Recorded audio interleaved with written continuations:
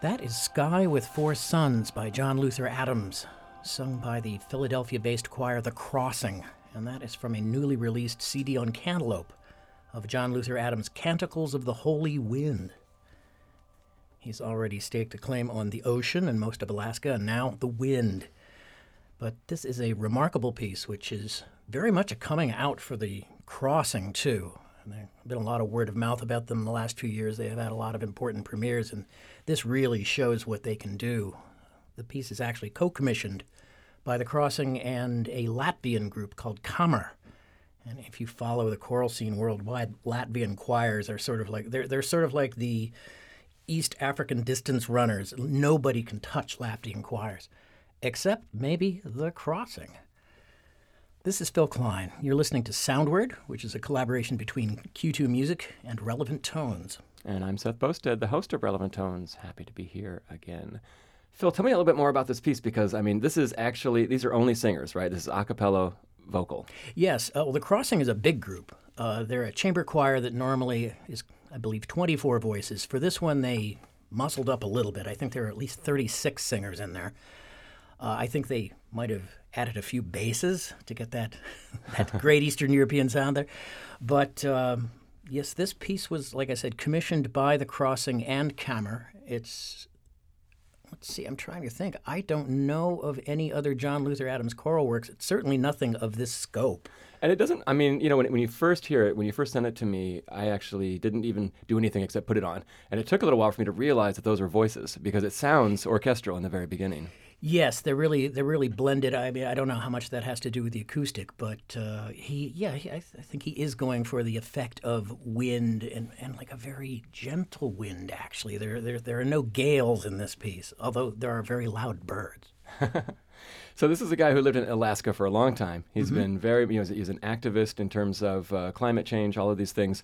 He's been in New York for, a couple of years now. Do you think that he's going to translate his sound into city imagery, into urban landscapes? It just so happens I actually asked him that, because last year he did a piece that involved Q2 and the Metropolitan Museum, where he wrote sort of an urban piece which was to be experienced by, we all put on headphones and walked through, the area between the Metropolitan Museum of Art and their satellite museum, the Breuer. And what he did was he recorded that walk, which takes about 9 or 10 minutes, and then he filtered it and massaged it so that when you put the headphones on, it sort of felt like you were listening to the skeleton of the city. Not the actual city, but sort of like some weird magnetic resonance of it. And it was a very urban piece, and I remember talking to him about it, and I think he views it's just another ecology. Mm-hmm. Absolutely. That's interesting. Well, I want to hear that whole movement, so let's return to Canticles of the Holy Wind, and the first movement, Sky with Four Suns by John Luther Adams.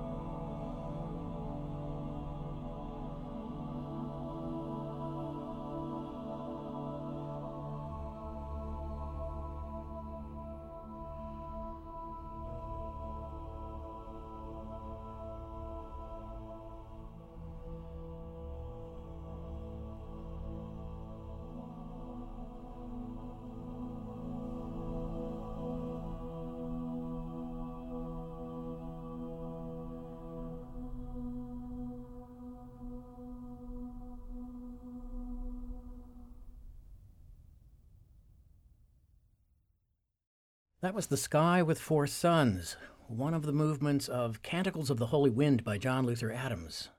There are four pieces in Canticles, which begin with the word sky, and they are similar to one another, that same kind of like layered, meditative, palindromatic quality that you just heard. Then there are four pieces that begin with wind. Let's see, there are two pieces that are hours.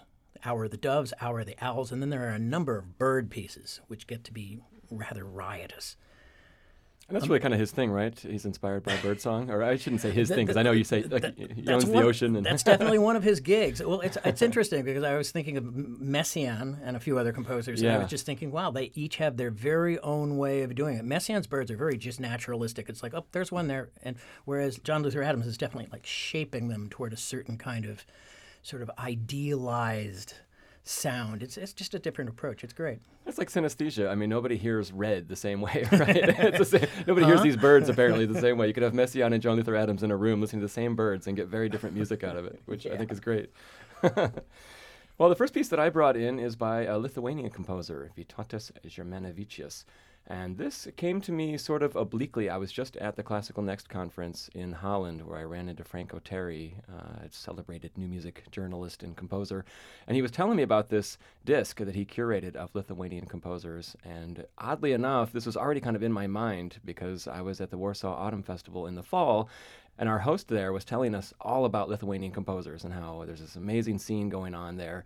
So when Frank told me that he had curated a 2-CD set of musical Lithuanian composers, I was interested, and weirdly he had one on him, and he gave it to me right there. I'm not surprised at all. We were like literally sitting in a bar in Rotterdam, and he goes, "Oh, well, I've got it right." Yeah, exactly, whips it out.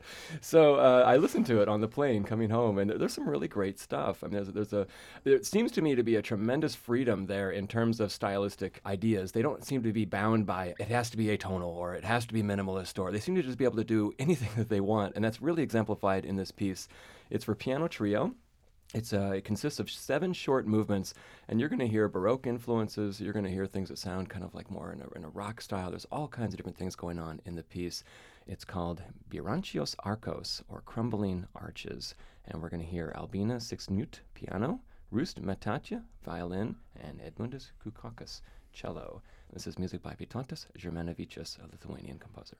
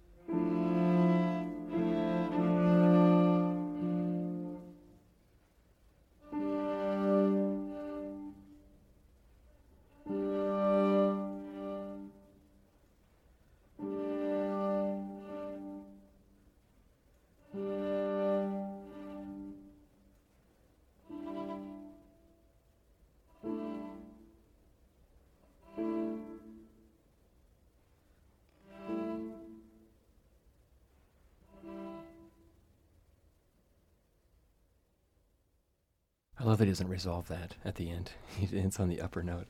That is music by Lithuanian composer Vytautas Žemanavičius. The piece is called Byrančios Arkos, or Crumbling Arches. We heard musicians Albinas Jusknut, piano, Rust Metat, violin, and Edmundas Kukakas, cello.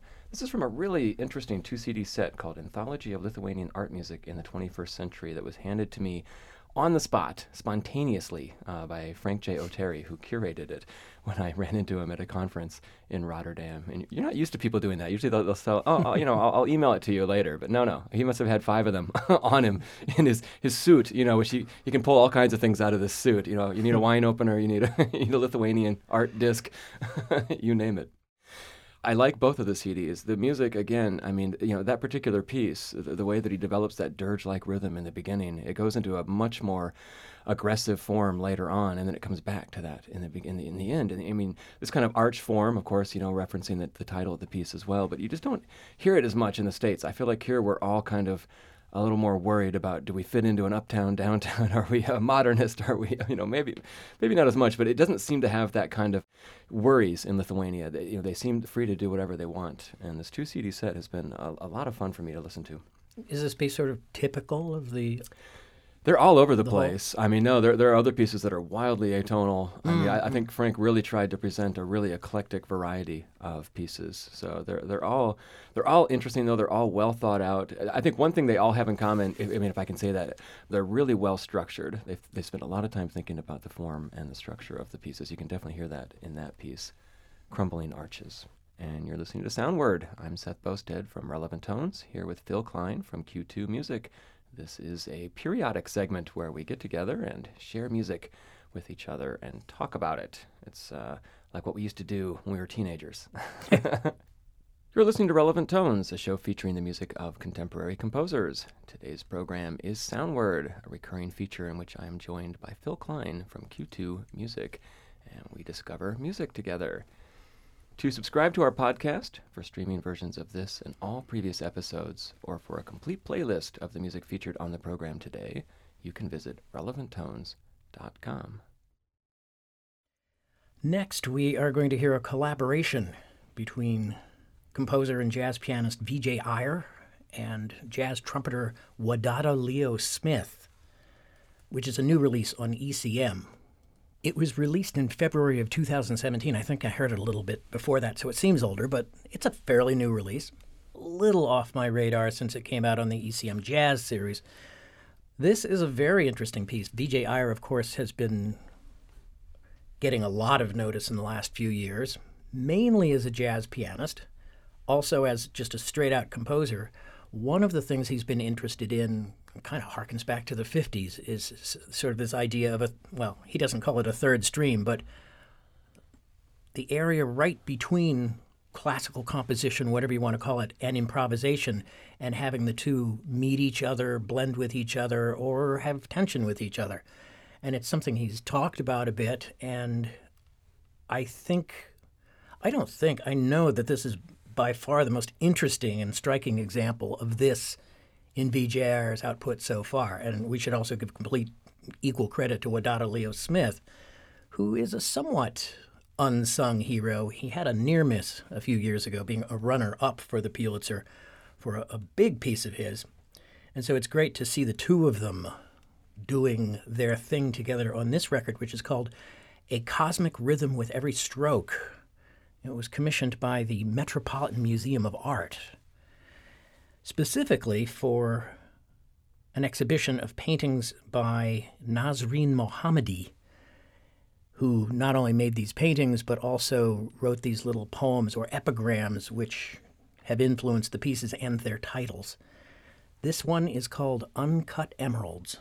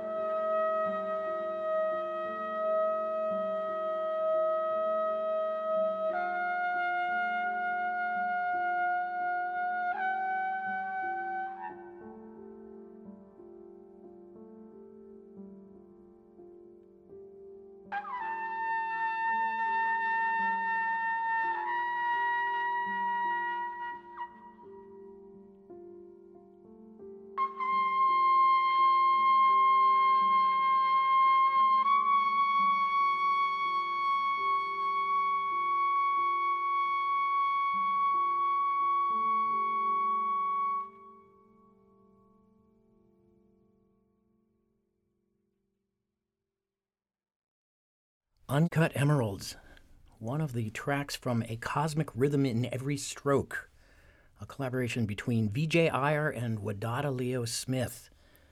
Fascinating record.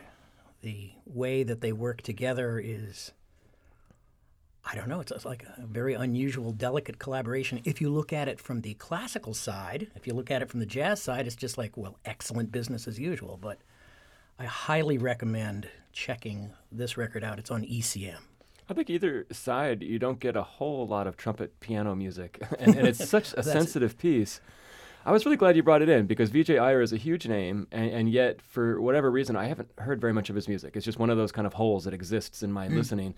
And so it was really great for me to be able to listen to this piece and hear, I mean, there's so many influences going on, but clearly both of them have something that they want to say as well. And again, really sensitive album. I mean, this is beautiful music. It almost sounds like a collaboration between Olivier Messiaen and Miles Davis or something. Right, I love it. Yeah. Exactly. I had a question for you too, because before we listened to that, you were saying something about this isn't exactly a third stream piece. That's for those who don't know, the composer Gunther Schuler's attempts to combine. In his case, it was really kind of dodecaphonic modernism with jazz. But do you think Vijay Iyer was aware of third stream attempts? Do you think that he has a consciousness of that? Well, he's young enough that he wouldn't have known about it firsthand, but on the other hand, he's also teaching at Harvard, which is sort of like, Schuler is a New England and Boston-based guy. He must be aware of it. I think he's very aware of the history of jazz, but I was sort of kidding because the original efforts at Third Stream I always thought were a little, well, whatever. They were semi-successful, whereas what's going on now is just much more natural. It's just these guys are in the same playground. They play together. Mm-hmm. No, I completely agree. And I'm just going to go back to that because I love it. Messiaen meets Miles Davis. Yeah, they're hanging out. That's fantastic. Hey, Olivier. That's cool. I like those shoes. And I like birds. We all like birds. Luis Miles. Thank you very much. Well, the piece that I brought in, or the next one that I brought in, is called Songlines. And this also, for me, just had a personal resonance because it's inspired by a book by Bruce Chatwin that came out in the 1980s. And weirdly, when I was in high school in Jefferson City, Missouri, in public school, this was required reading in one of my classes. Yeah, exactly. So just a little plug for the public school system. Yay, we like it. It's a good thing. Let's educate our citizens. Absolutely. At any rate, Songlines is this fascinating book. It's about his journey through Australia, and so it's half travelogue and it's half story of the songlines themselves, which the Aborigines in Australia believed to have been what their ancestors, when they walked the land in the beginning, that they were these mystical divine creatures that basically created the land, created the landscape with songs. And so the songlines are not on a map, but everybody knows what they are. And when you walk them today and you sing those songs, you trace the path of your ancestors as they actually created the land. So this is a pretty heavy, amazing inspiration for a string quartet. And the composer is Michael Ippolito, and I think he does a marvelous job with it. It's not maybe the first thing I think of when you see that concept like that is, oh my God, this could be really heavy-handed. He's trying to evoke the dawn of time, but he's not really. He doesn't go that far into it. I mean, it's minimalist. It's really quite a lovely piece, and it was commissioned by the Ataka Quartet. So we'll hear them performing now. Songlines by Michael Ippolito.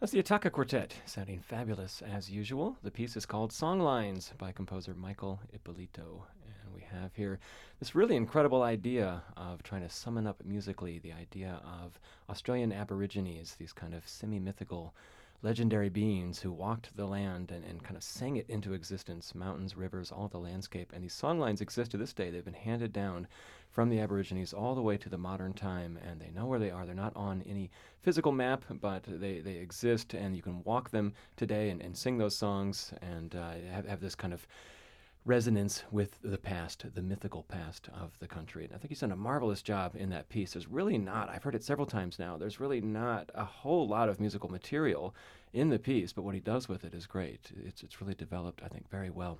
I listened to it without reading anything about it. When I got the file, I just put on the headphones and listened. And I just listened to the musical argument, whatever you want to call it, just followed it and found it, it really held my attention. It was really interesting. But I'm wondering, is there any folkloric material actually in here? Any?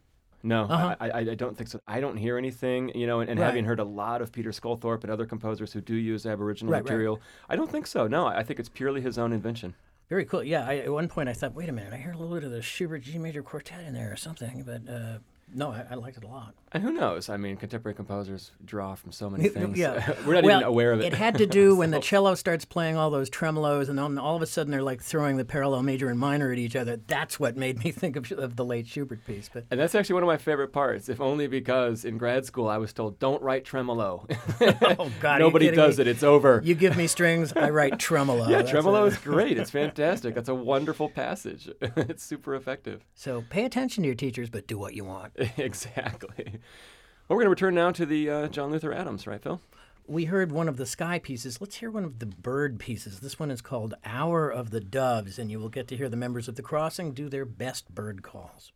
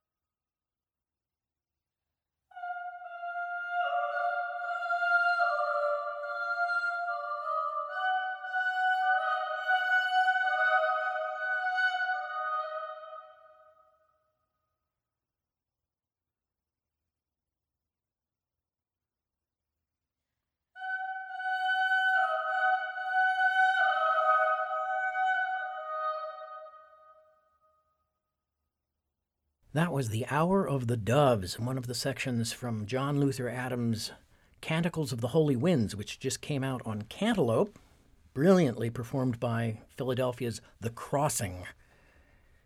Yeah, that's a ton of fun. I mean, I would think to sing in that. I don't know. I mean, you have to be a little courageous though, because it's not your normal sound for a choir. Yeah, and I know I sort of know some of The Crossing and their director Donald Nally, and I understand they really have a great deal of fun doing this. It's one of the amazing things about the group is the spirit of it. That is The Crossing. Mm-hmm. And what makes it even more amazing is that you sometimes find that in a group of 3 or 4. To find it in a group of 24, I think a lot of it comes from the top. Donald Nally is doing an amazing job with this group. Sure. I mean, the rehearsal time alone for that piece, but all the other things, they're so willing to do whatever the composer wants, which is great in theory, but it requires a ton of work to do it right, and they do it right.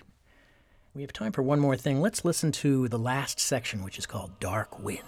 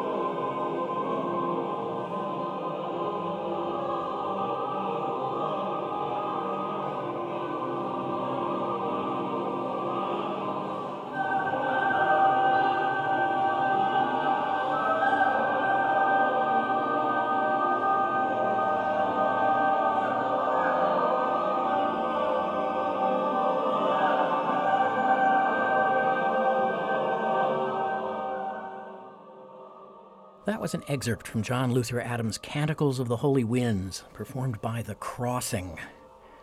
And you've been listening to Soundward.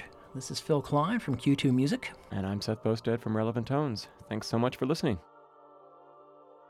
Relevant Tones has been produced by Sarah Zwinklis and engineered by Hannes Brown. Special thanks to our intern Liz Peterson and additional production help provided by Rebecca Neistat. Relevant Tones is made possible by the generous support of the Aaron Copland Fund for Music and the listener supporters of WFMT. I'm Seth Boustead from the WFMT Radio Network, Chicago.